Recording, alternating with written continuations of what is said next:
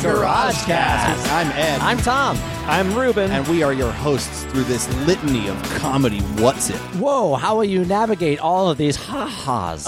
We'll be your guide, your oracle, your little cute Sherpa? animal Sherpa Yeah. that leads you through this journey. Oh, wouldn't it be fun to be a Sherpa through these? We've got a bunch of content from the fine people here at Dad's Garage. And some other guests that joined them. Yes. Just to make you soak yourself. Yeah, From tip to toe. Oh, wow. You're going to take a shower after because you're going to feel so full of comedy, it'll feel dirty. Yeah. So speaking of, Feeling first up, dirty. Yes, Yeah. Tom. we have a story time with Chris Gray. Yep, and today's story, Local, our Dad's Garage, most Local preeminent dad. raconteur, and also dad. Yeah, Yeah. he got a bang. he's got a baby. He did the nasty and made a babber. He put one in there and it's a person now. Yep. Ew, nasty. Oh, gross. Gross. Yeah. None of us would ever do that. A story about well, let's set this up a little bit. This is a story from our friend Andre Castanel, who is the most New Orleans man you'll ever meet. Very chill. Yep. Very cool. Loves a gumbo. Oh man, we call him Gumbo James. Yes, No, we right don't here. do that. We have never but once called not him that. once. That is I'm gonna start. terribly superficial. But we do call him the beignet bastard. Yes, No, and he is not known. once. We have never. He is known for his debaucherous ways, What? especially when it comes to partying. Okay. I Okay. feel like. But this is a story about him having a wild party night that he drastically, really emphatically did not want to be a part of. Yes, and also he's not debaucherous, nor a beignet, nor a spicy gumbo boy. No, he works with local interests frequently in charity work. Yeah, he's a very sweet guy. I was just trying to build a mythology. Okay, cool. That's all. Yeah. Well, pick whichever side of Andre you find most appealing and enjoy Chris Gray's Story Story Time Time. with Chris Gray.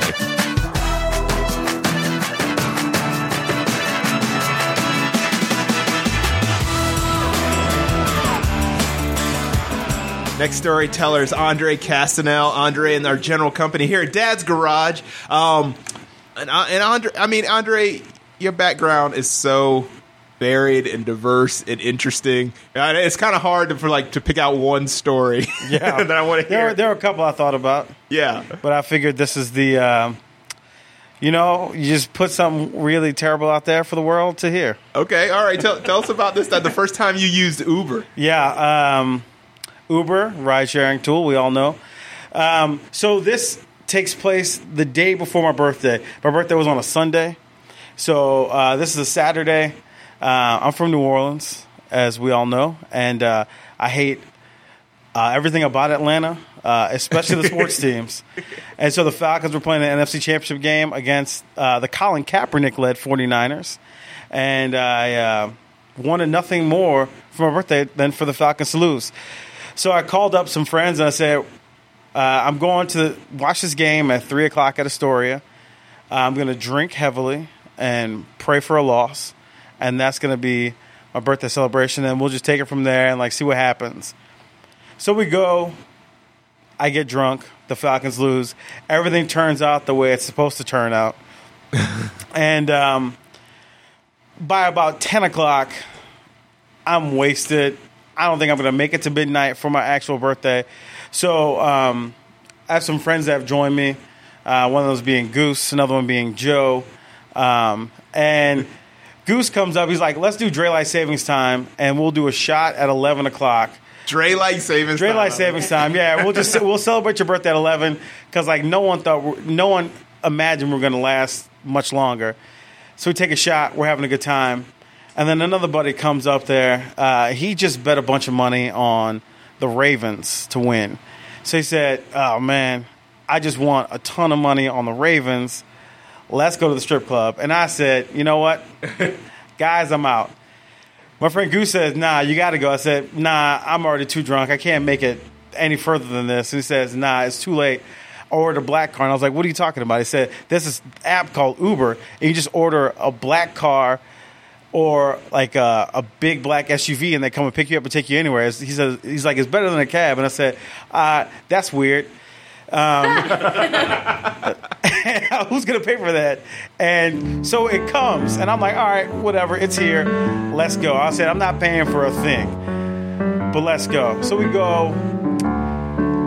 we're like, there's like a group in front of us, and they just said to all these dudes, you can't get in here, you're too drunk. So I'm like, well, this is great. They're obviously going to tell us that, but it doesn't happen. We go in there, and I was like, oh, okay. So at a strip club, this is the worst place to be, but here I am. So he initially tries to give me like one of those shot girls to come by and give me a shot, and I was like, no thanks. You can keep the money. He paid you the money, but I don't need that. So you can go ahead about your business. You're very lovely, and I appreciate you, but I'm done. And she says, that's very sweet of you. And like we have a little conversation. So she buys me a beer, gives me a kiss on the cheek, and goes about her business. And I was like, oh, that's wonderful of you. And so we're just there. People splash cash. All of a sudden, the strip club is closed, and I'm drunker. And I was like, man, you shut down a strip club. Yeah, and I was like, I don't know how this happened. So my friend Goose takes his hair, and his hair was long at the time, and he like puts it all up so it looks like Beekman, and then he's just screaming, I love women. And that's all he keeps saying. And I was like, yeah, well, glad we have fun. Let's get back. And so he's like, okay, I'll get another Uber to come and pick us up. And I was like, great. And so the guy comes, and it's like, kind of nice because you get this like town car that pulls up to take you where you're going. I was like, I feel like a celebrity. And there was this big, tall dude who was like 6'7". His name was David. And he said he used to play basketball professionally for the Boston Celtics.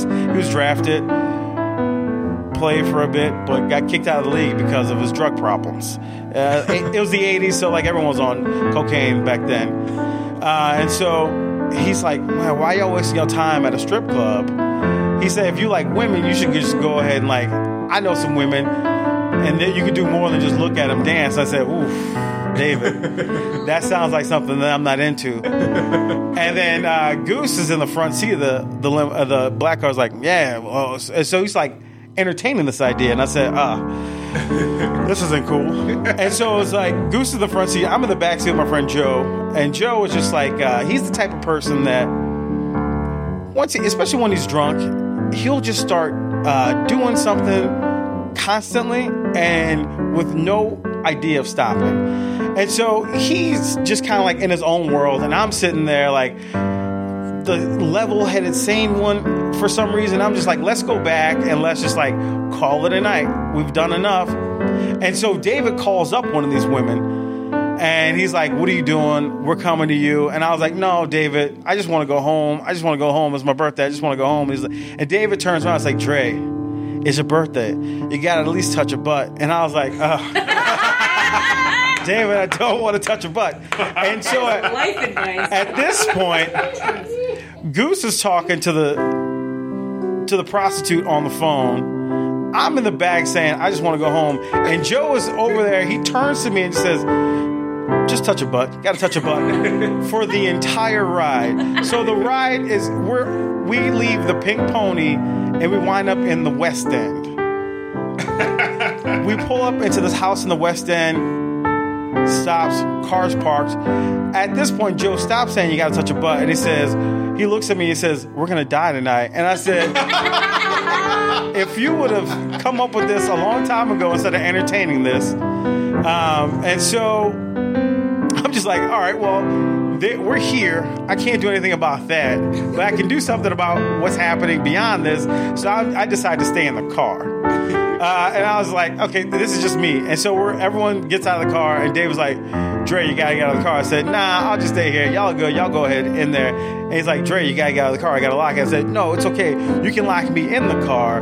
You go ahead. And he said, come on, Dre. And I was like, all right, let me get out of this car. So I get out of the car, and I'm like, well, I'm not going into this house because I don't know what's happening in there. There could be guns behind the door. Anything's possible. I don't know what Uber does or how they track anything.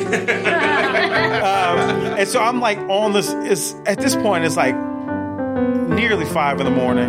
And so we're in the West End, just like hanging out. And I'm on the streets, and I was like, man, I'm in the West End. It's like super late.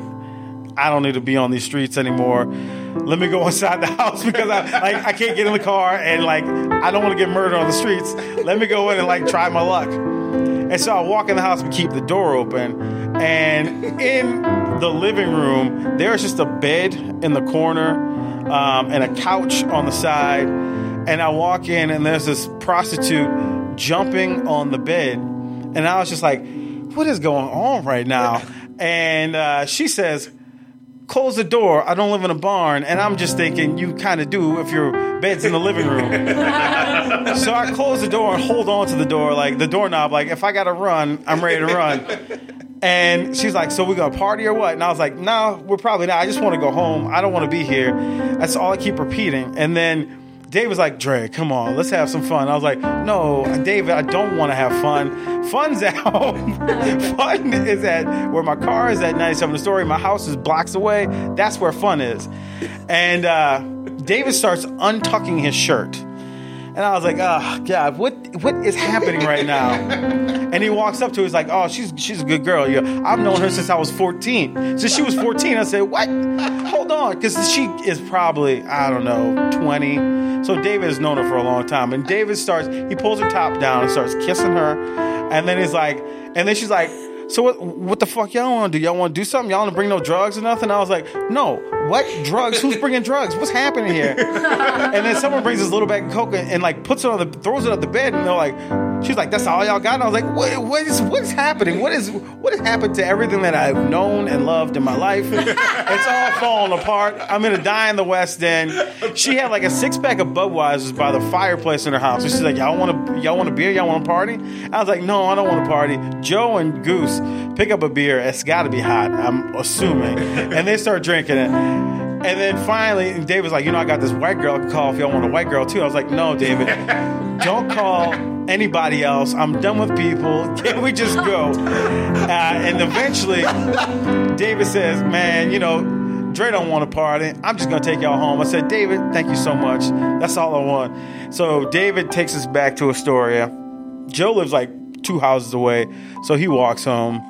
I dropped Goose off at his house. Should I have been driving? No, but I was like, it's blocks away. And what's the worst that can happen after all of this? And then I drive myself home, which is a couple blocks away. I go home and I take just a steaming hot shower because I just felt so unclean. And then I go to sleep and I wake up 2 hours later probably. It's like 9:30 when I wake up. It's about 7:30 when I go to sleep. And I get a text from Joe's wife at the time, and she's like, so I heard you guys had fun last night. And I was trying to play it cool, like, oh, she just knows we came home late, but she doesn't have to know what happened. But apparently she knew the whole story. And I didn't take an Uber for probably 2 years after, out of sheer terror. All right.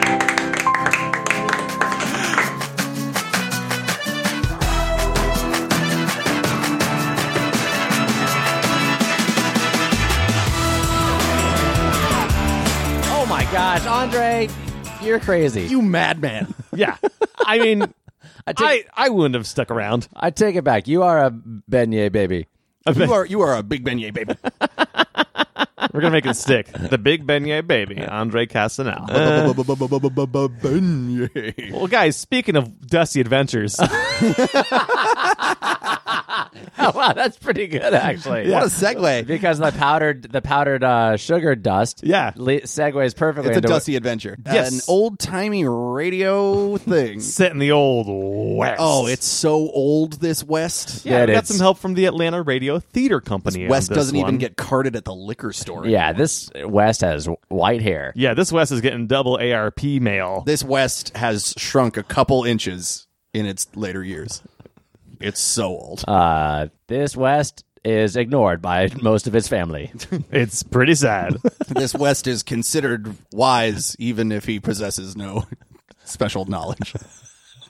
Well, Enjoy. get ready for some dusty adventures.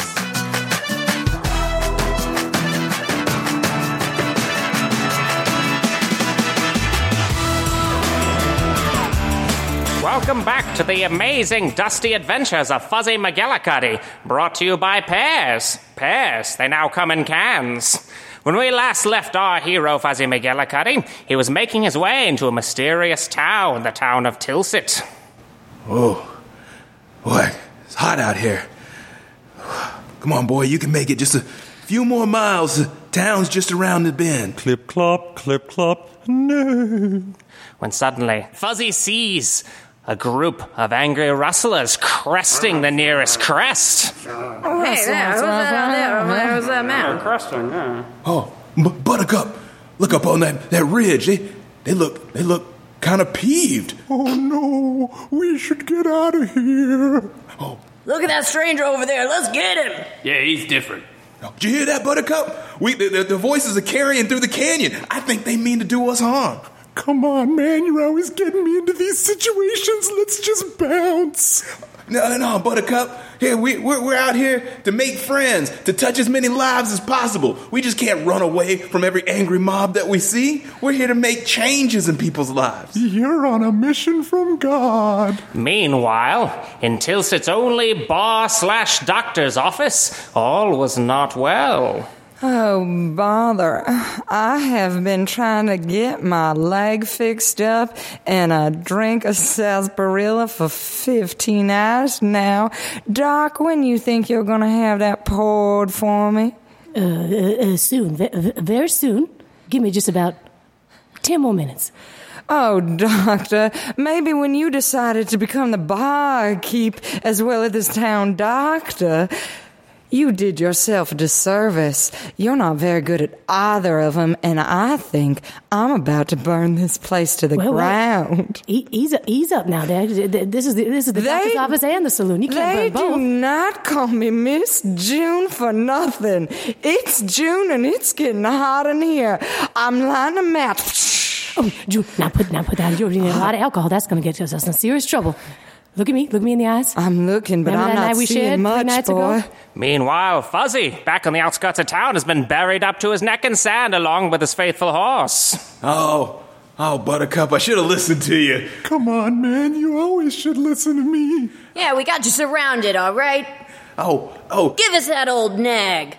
Well, you buried Buttercup up to his neck, too. Yeah, what do you want me for anyways? I'm no good for We want to turn you into glue, you old nag. Yeah, talking horses make the best glue. Oh, come on, man. Meanwhile, back in Tilsit's mine, trouble was brewing. Gee, Mr. Orson, I feel like the canary's looking awful sick. I'm not sure we should be breathing these fumes no more. Did I tell you could stop digging? Because I don't think I did. Sorry, Mr. Orson, I'll keep digging. Oh, that canary's been through enough. It can make it through one more day. Why don't you just keep your trap shut about what we got going on down here in this mine? Suddenly there was a rumbling, a mine cave-in. Oh, no! Mr. Orson, I don't mean to say I told you so, but I done told you so! Oh, William, it looks like we're trapped here. I'm gonna eat that canary. The ground split, the ground rumbled, and suddenly Fuzzy and Buttercup find themselves free of the dirt. Oh, what are we doing down here? Oh, it's Providence, Buttercup. We've been saved by the earth itself. You know, sometimes when you just put out there in the universe what you want to happen, it'll happen. You're so spiritual. Fuzzy, Buttercup, it's me, God. I sent you here on a mission and you're getting distracted. Oh, man. The big guy himself is getting pissed. I know he's checking in on us. All right, guy, we're getting on to touch lives and change people's hearts out here in this law-forsaken land. Well, you better make your way into town. There's disaster afoot. A doctor needs you, and there's a saloon hand who's gotten way off path. Will Fuzzy and Buttercup make their way out of the mine in time? Will Fuzzy remember the 3 questions he always wanted to ask God? Find out next episode.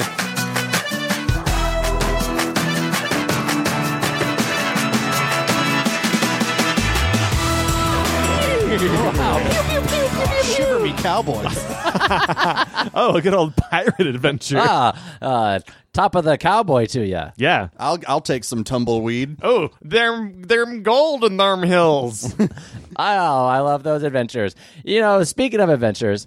Yes, Tom. Let's get another rad segue. Have you ever heard of Matt Horgan? The least adventurous man on the planet. Yeah. But what he lacks in adventure, he makes up for in candor. And you get a whole bunch of that in this next segment that is an interview with him. The Star Wars planet of Candor. Yes. Be prepared to hear a lot about brisket. Yeah, guys, this is Epic Briefs doing an interview with our own Matt Horgan, our barbecue aficionado. Our associate artistic director. And just cherubic man about town. Yeah. A cherubic man who loves Lord of the Rings and beef. He has a child's face. And butt. And a bear's stomach. So enjoy this big baby talking about his life. The Matt Horgan interview.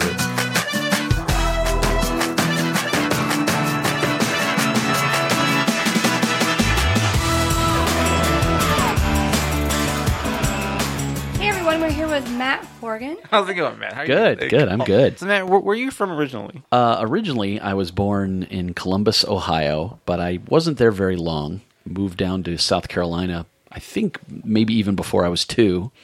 And so I grew up in South Carolina. My dad still lives in Ohio, so I would go back to Ohio like every summer, see him. So I grew up in South Carolina, went to high school there, went to school in Georgia for a couple of years, finished up at South Carolina, and then moved back to Atlanta, and I've been here 20 years now. How was it growing up in South Carolina as opposed to like when you moved to Atlanta? Well, South Carolina is much smaller. You know, I grew up in Columbia, the capital city, but I mean, even though it's a capital city, I mean, it's not big. Right. Yeah. So, you know, I think they try and charmingly call themselves like the littlest big city or the biggest little city, you know, one of those things. And so there isn't much there except like the university, and then there's like a VA hospital, and then it's just, other than that, it's a pretty quiet town. So when I came to college, I went to a school that's about an hour north of Atlanta. And so I was close to Atlanta. I would come down to it occasionally for concerts or whatever. And so once I finally was getting out of school, you know, Atlanta's the biggest city in the Southeast, so figured I'd come over here. Also, right about that time, coming out of college, is when Space Ghost Coast to Coast was like really like Adult Swim wasn't a thing yet, but Space Ghost Coast to Coast was like a very popular show. Yeah, I used to love that show. Yeah, and so I was like, I'll try and get on that show. So like I moved to Atlanta to try and get involved with Turner in some way. That didn't happen specifically. I didn't work on that TV show. I was hoping you'd go with like some inspiring thing to happen, and it happened, and I worked on it. I wrote a script every day and sent it in, and finally they said, "Go away, kid." Stop. So yeah, here's your restraining order. Yeah, leave us alone. So, like, as a kid, were you an animated kid? Like, did you like reenacting your favorite like movies or cartoons or anything like that?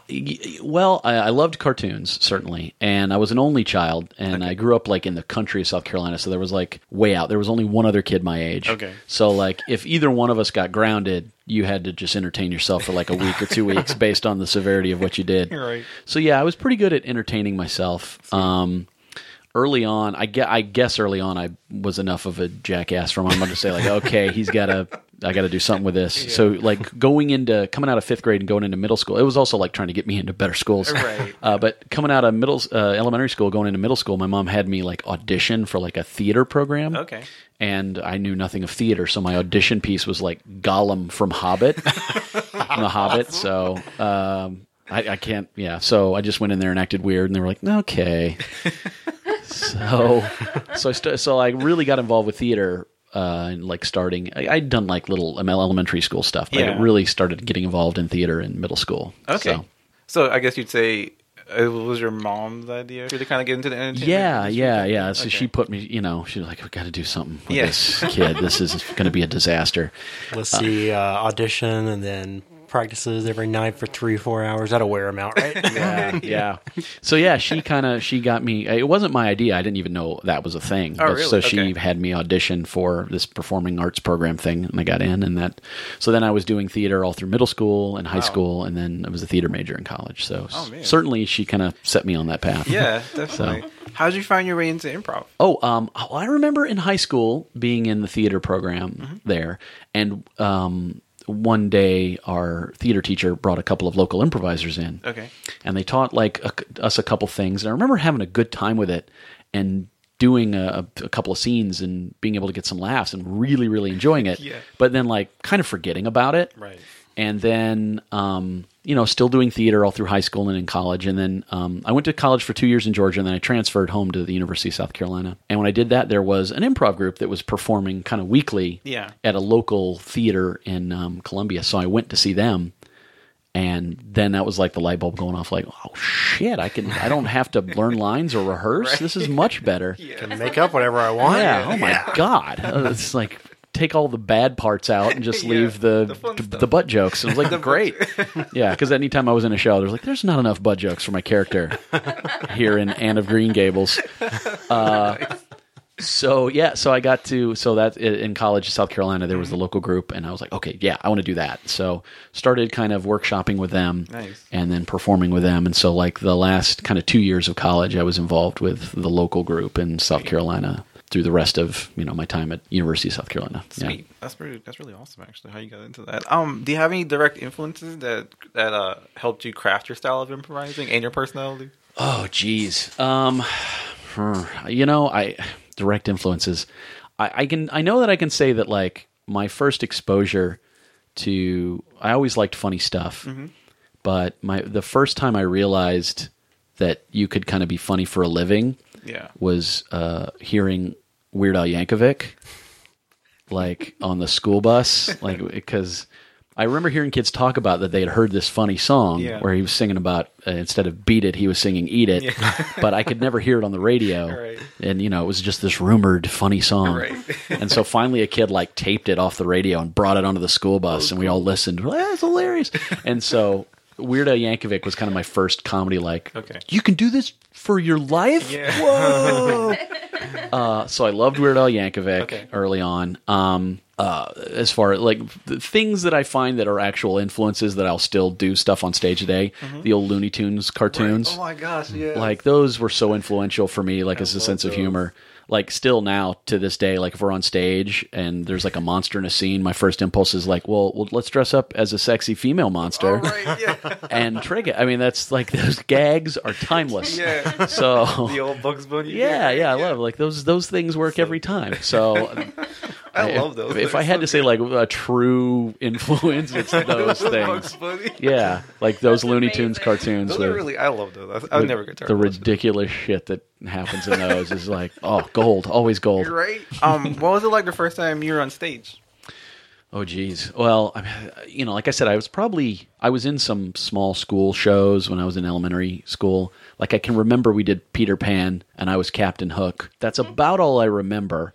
People that remember, like I have some old elementary school friends that remember it better than me that were like, you couldn't remember your lines and the teacher was like whispering your lines at you from the wings and then you would like, well, I don't remember it being that bad. Oh, no. I do remember having one of those plastic hooks that you hold in your hand and I would constantly drop it and then have to pick it back. Like, I wish I could see that show because it was probably the funniest I've ever been and not on purpose. Nice. Yeah.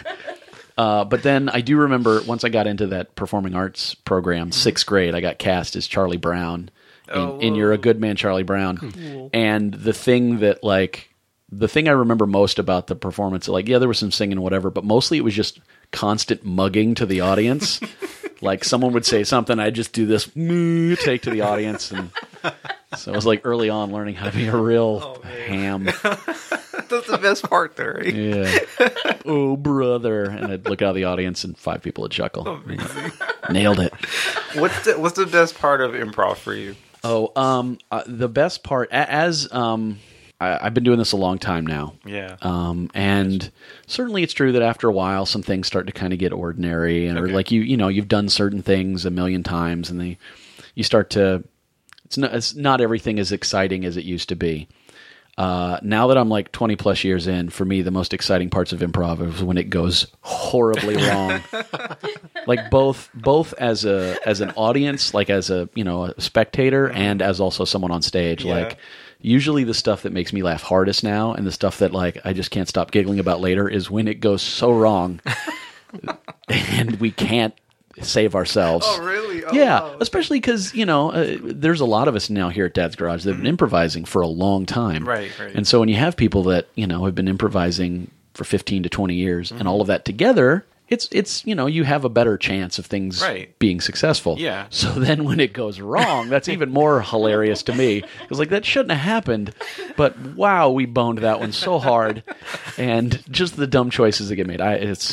Oh, your experience out the window. Yeah. And it's also I love being on the side and watching close friends just shitting the bed, because I know these guys and I know what they're thinking, and I can hear their thoughts like, oh Christ, what are we doing? So I'm giggling because I can see them just dying, and it's fun. And then you get to razz them later and be like, so what were you thinking when you said this? Yeah. Huh. Good choices, guys. Do you have a pre-show process that you do to get ready for? I don't have a process per se, but I do really enjoy warming up with whoever you're going to be on stage with. Got it. We try and really we try to be better about that, because certainly my own experiences over time has been, if you don't really take a moment to connect with the people that you're going to perform with, it can not that you're guaranteed to fail, but connecting with everybody is going to put you in a much better space. So I love warming up, doing some silly backstage exercises to connect, start laughing, get your energy up, and also just start also kind of getting the silly ideas flowing. Because a lot of times, sometimes something silly that comes out backstage can reappear on stage. Right. Yeah, that's true. And you can have fun with that. So I don't have a routine other than just trying to connect. Cool. Okay. With the players. Awesome. Yeah. What's the toughest part of improv for you? If you have one. Well, I think certainly not getting complacent and trying to keep it fresh. Like I said, I've been doing it a long time, and at this point, it can be pretty easy to just kind of not really think too hard about it and kind of sleepwalk through a show and be fine. Right. Yeah. But also, you're not bringing anything new to it. You're not putting a lot of mental energy into it. You're not really trying to bring fresh ideas or anything. You're just kind of going through the motions sometimes. And that can happen. When you're playing your 2000th theater sports show, you might not be as jazzed as you might be doing a different type of show. Right. So certainly after you've been doing it a long time, I'm certainly don't have the energy or the fire I might have had at 25. Yeah, that's fair. But I still really love it, and I still love being on stage and playing with my friends. So sometimes it's just reminding yourself you're getting to do something that's a lot of fun, and really try and look at it with fresh eyes and not be like, oh God, I'm tired, I just want to go home, versus I get to play an improv show with friends. Yeah, it's an improv show I've done a million times, but I still don't know what's going to happen. So just still, again, something still hilariously wrong can happen, and we'll take some joy in that. So. True, definitely true. How is it working with we're not your mother's players in South Carolina? Oh Are there my any God, you Googled that, because that is we like to do some research. That is, but that still was a hard nugget to find, I'm sure, because that was before. Really, kind of the beginning of the internet, so there ain't much left. Yeah, no, seriously, that side story here. So that was when I was at South Carolina, and that was 96 through 94 through December of 96. And email was a thing that only people were kind of figuring out, and the World Wide Web, as it was still called then, was still nobody went on it. You knew a couple people were like, well, I go to a BBS and I blah, blah. So there wasn't the internet was still not a thing, so nobody had web pages, but all the technology was still really new, and so people didn't know kind of what they were doing. To make a very long story shorter, I was part of the radio station. Oh, cool. But we were a little out of control, so we got shut down. And well, that's a story we know. And some of us launched some reprisals against the internet and email reprisals against some of the administrators that were involved. Okay. And one of the things I discovered by accident, I was down in the library, down in the computer lab in the library, and I was printing out some stuff. And they say select the printer and print the stuff, and you pay 10 cents per copy. Yeah. Well, I was going to select the printer, and I looked and I realized that they had it just the way it was networked. You could print to any printer in the school. Nothing had been abused yet. So so I used that to my advantage to find the printer of a particular administrator and craft a horrifically vile document. And then at midnight, I sent it to his printer 500 times. Holy crap. And then, so it was pandemonium the next morning when he came in and turned on his computer, and these terrible things started printing out. turn it off, and they couldn't, So anyway, back to the We're Not Your Mother Players at South Carolina in the days before the internet. That was it was a fun group. It was people call it bar prov, where you're just getting, and we didn't perform in bars. We had a little black box that we'd perform in, and we'd also perform at a place called Trustus Theater, like once a month.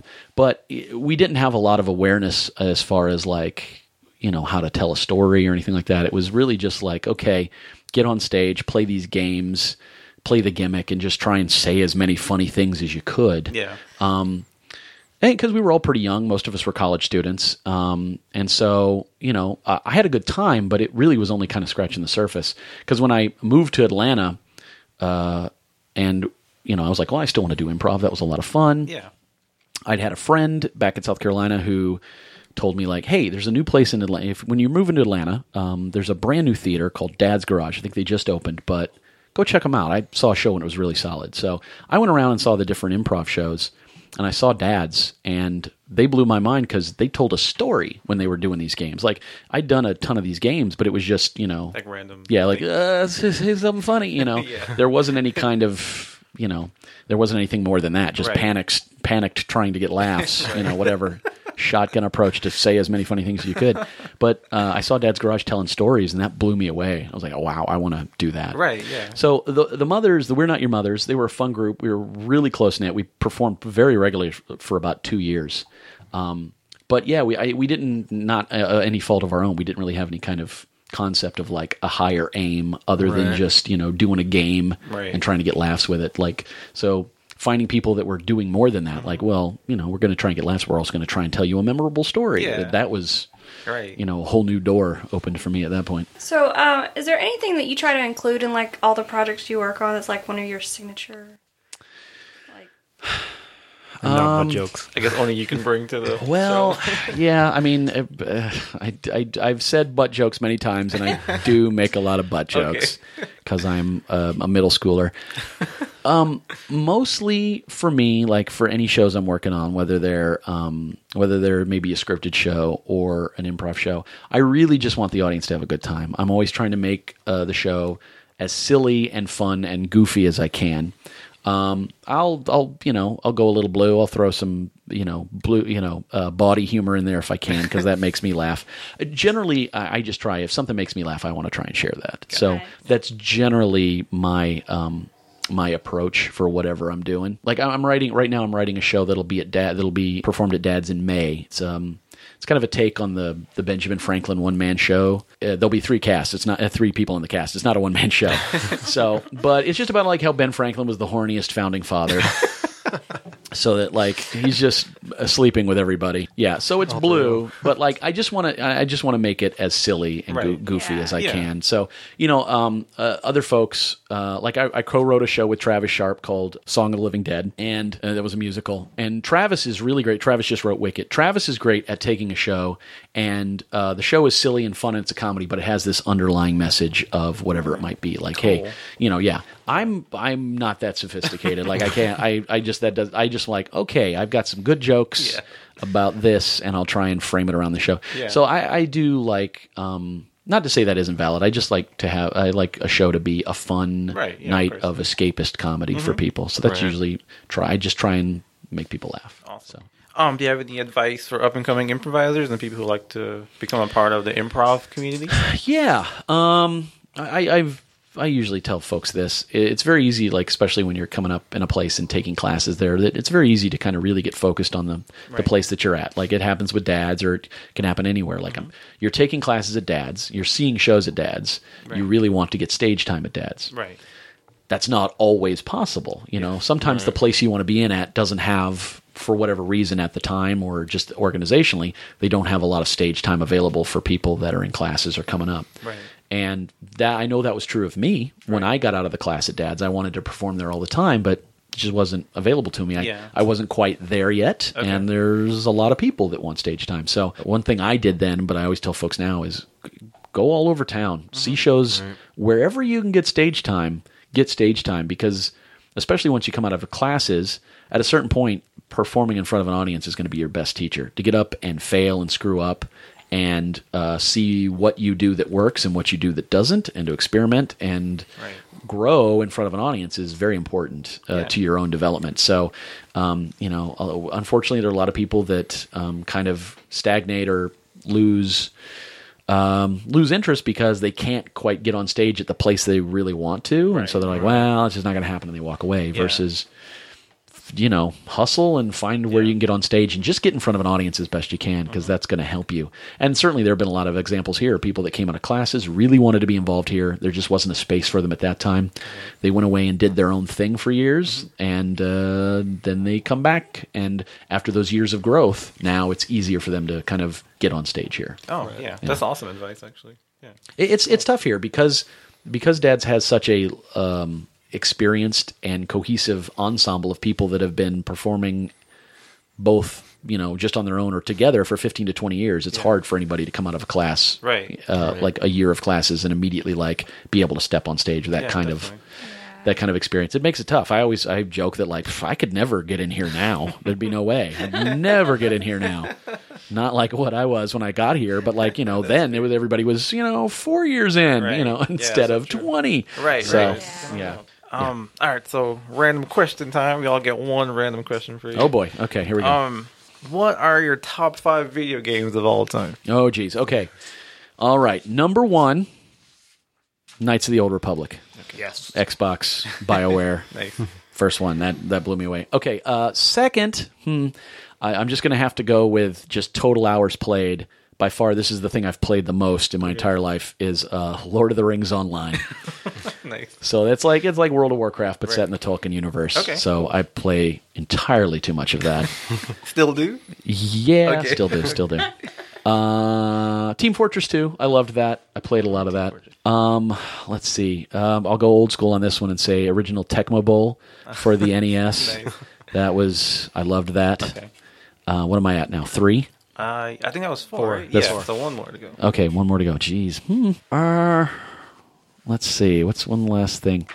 Okay, I played a lot of MechWarrior 3. MechWarrior, a long time ago. Okay, cool. So definitely not a comprehensive list by any means, but those are the ones that come to mind. There's this variety there. It's No good. problem. Oh wait, you know what? I gotta throw in an honorable mention to years ago, little kid. Well, not so little, but like a young kid and playing Leisure Suit Larry and trying to get the dirty stuff to happen. Yeah, okay. Oh, dude, he can have sex if he had sex with a prostitute. No, I didn't know how. Yeah, just like awesome. just trying to figure out with friends. You got to find the condom, and then you got to go do the So favorite movie that didn't win an Oscar but should have. Oh, Christ! I'm real bad about movies. I don't see a ton of them, and I only see very specific things. So favorite movie that should have won an Oscar but didn't? Right. See, I'm going to be so ignorant. I don't know what did or didn't. We'll just say didn't win Best Picture. Or maybe just 'Cause that's underappreciated. Underappreciated. Oh, there we go, yeah. Well, I'll share my favorite movie. My favorite movie of all time is Empire Strikes Back. Sweet. And that's most people say that's my favorite Star Wars movie, but I'll say that's my favorite movie. An underappreciated movie that I think people should check out is Shakes the Clown from Bobcat Goldthwait. That came out in like early 90s. Okay, I've never seen and that it's about Bobcat Goldthwait plays an alcoholic clown.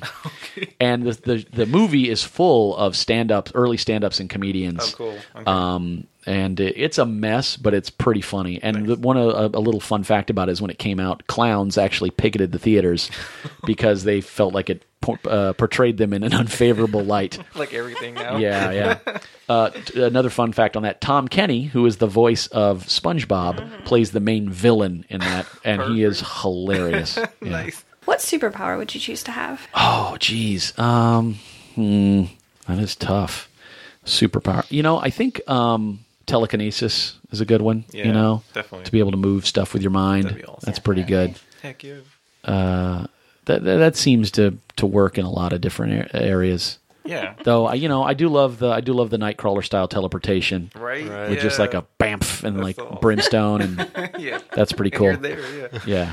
But I'm gonna stick with the telekinesis kind of thing. I can agree with that. Yeah. Because like you can be subtle with it, right? Someone is being a dick somewhere, and you can just like make a coffee cup fly over and hit him in the head, and like you didn't do it. You're right. It's like, Exactly. it serves that guy right. That's so true. Yeah. That's awesome. You can just you can just walk around and give people comeuppances when they deserve it. Yeah. Yeah. Only if they deserve it. Only if they, I don't want to Just turn start into smacking people going down the road, Yeah. smacking people as they're driving. What? Yeah, I'd probably go mad with power and eventually turn into a villain. He'll become Dr. Doom after a while. Yeah, exactly. I lost it. I started out with good intentions. Yeah, it's okay. I mean, they all do, right? And then they go crazy. He does like it best when things go wrong. Yeah, so. sure. It makes sense. Yeah. I just use it to derail improv scenes, right? So Right, do it. This has been awesome. Thank you so much for talking. Thank you guys. I had a great time. Amazing. Yeah, Thank so you. Matt Horgan, everyone. Oh, appreciate it. Thank you so much. Thank you.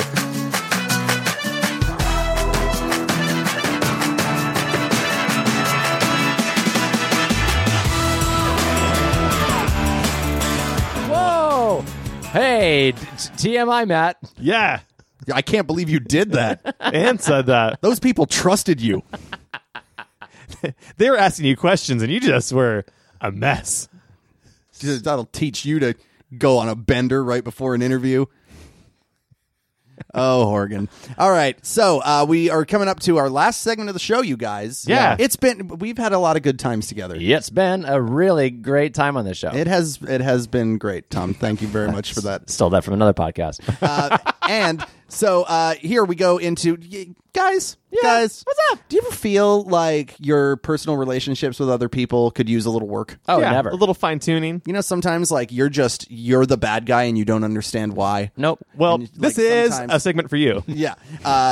We have the fine ladies from Who's Your Daddy here to give a little relationship advice. Yeah, we got Jenny Wentling and Hannah Asleeson. Yep, courtesy of Debbie and Travis. So buckle up and get ready for some young teenage intensity. Yeah. And his mom. He was just really sweet. Yep. All right, here's Who's Your Daddy.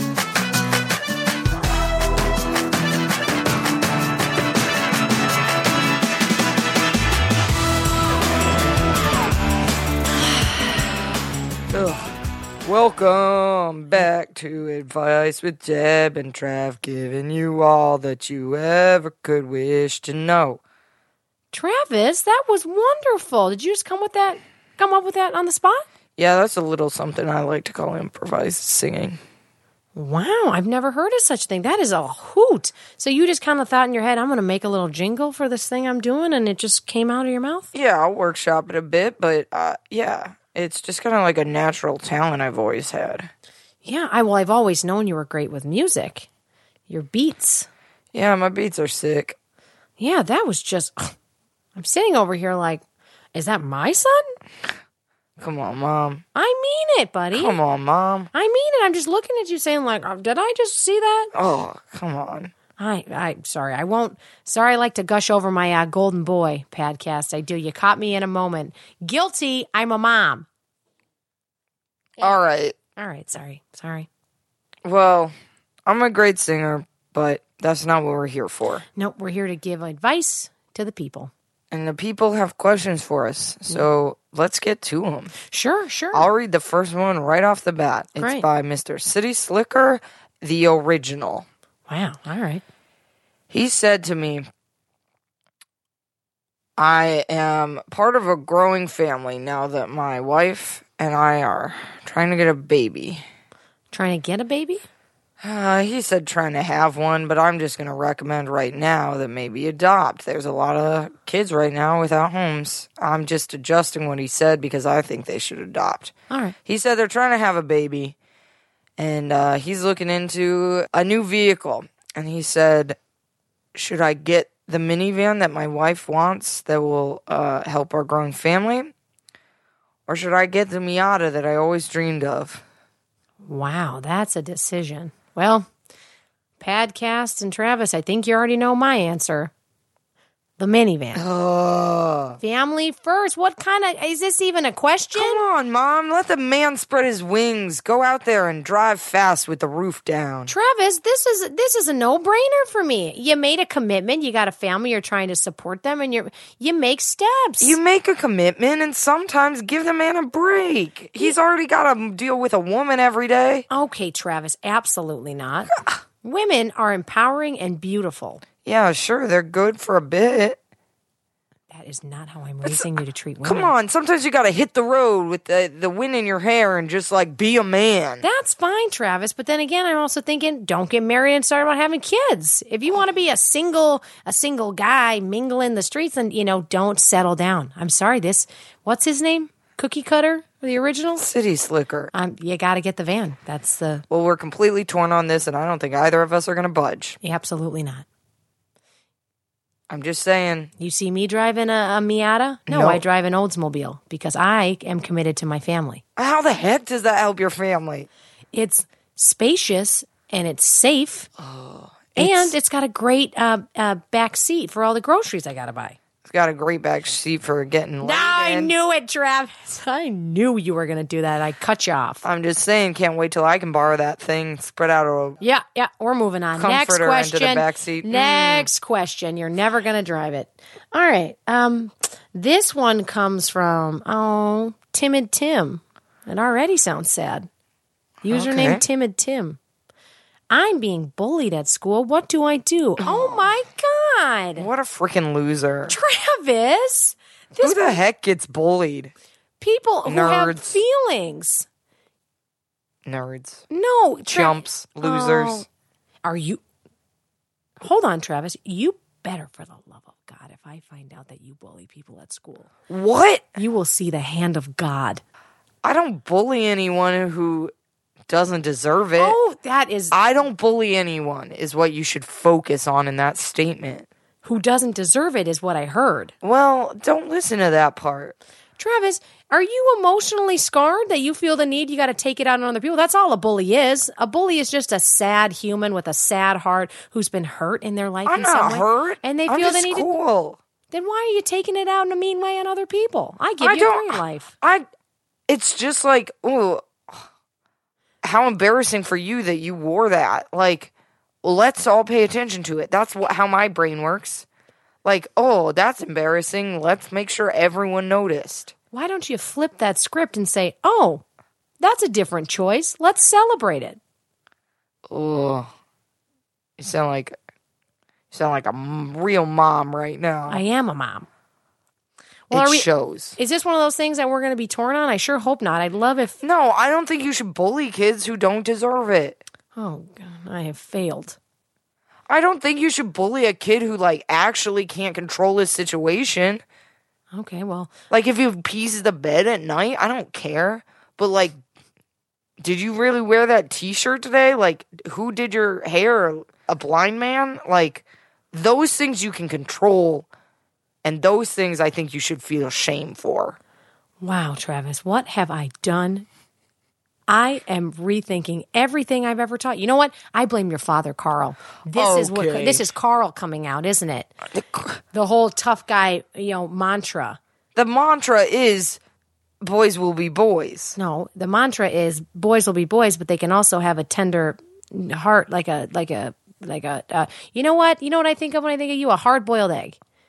It's tough on the outside, but you peel it away. Eventually, there's going to be something slippery and gooey and a little soft and a little vulnerable on the inside. Yeah, and my farts smell like sulfur. All right, I'm moving on from this. I am so... Travis, if I ever catch you bullying someone, look at me. What? You know. Okay, Mom. Tiny Tim, just you keep doing you. You'll be successful one day. And you'll look back on these guys and say, I showed you. All right. Whatever. I bet you're a cool guy, Tim, but at the same time, try and be a little cooler. Oh, boy. Next question. Next question comes from Mr. Miyazaki 82Z. Wow. He says he just started balding, and he's pretty embarrassed about it. Should I put on a toupee, a hat? What do you recommend? This is a great question. Because it's, if you get the wrong toupee, everyone's going to know. Everyone's going to know regardless is what I'm saying. Shave it bald and act like it was an intentional move. Oh, actually, that's a great idea, Travis. It's kind of like step up, step into your new shoes. Just own it. Just own it. That way no one can bully you about it. Because if I see a bald man on the street, I'm like, he chose to be that way. I'm going to bully him for it. What? I'm just saying, if you don't choose to shave the rest of your head, then you are choosing to have a bald spot. And in that situation, you deserve to be made fun of. Are you telling me you bully grown men, Travis? Fuck yeah. Travis! I am so sorry, Padcast. We have a rule in this house that whenever Travis swears, he has to put a quarter in the swear jar. I'll put one in right now. Okay. Oh, Mr. Tough Guy gonna go, okay, and throw it in there. That is inappropriate. And what are you doing razzle-dazzling with adults? I don't like that. Hey, when you see a balding guy walking down the street, how do you not call him Mr. Clean? That is insensitive. And you know what? I'm going to drop a bomb on you. Your father's got thinning hair. And you know what that means? It goes right down the grapevine. Oh, God. So maybe you could practice a little karma? I'll just shave my head now. Oh, ugh. You gotta, your head's not your best feature, honey. What? Everything's my freaking best feature. You're right. All right, shave it. The head of my dick is my best feature. Okay. You know what? That's it. Whenever this podcast starts to get a little too vulgar, I'm turning it off. I'm turning it off, Travis. Whatever. You can't be trusted. All right. Fine. It's fine. I don't... Go to your room. We're going to have a chat. Oh, God. All right, Padcat. I guess we'll see you soon enough. Bye. I'm coming up there. Oh.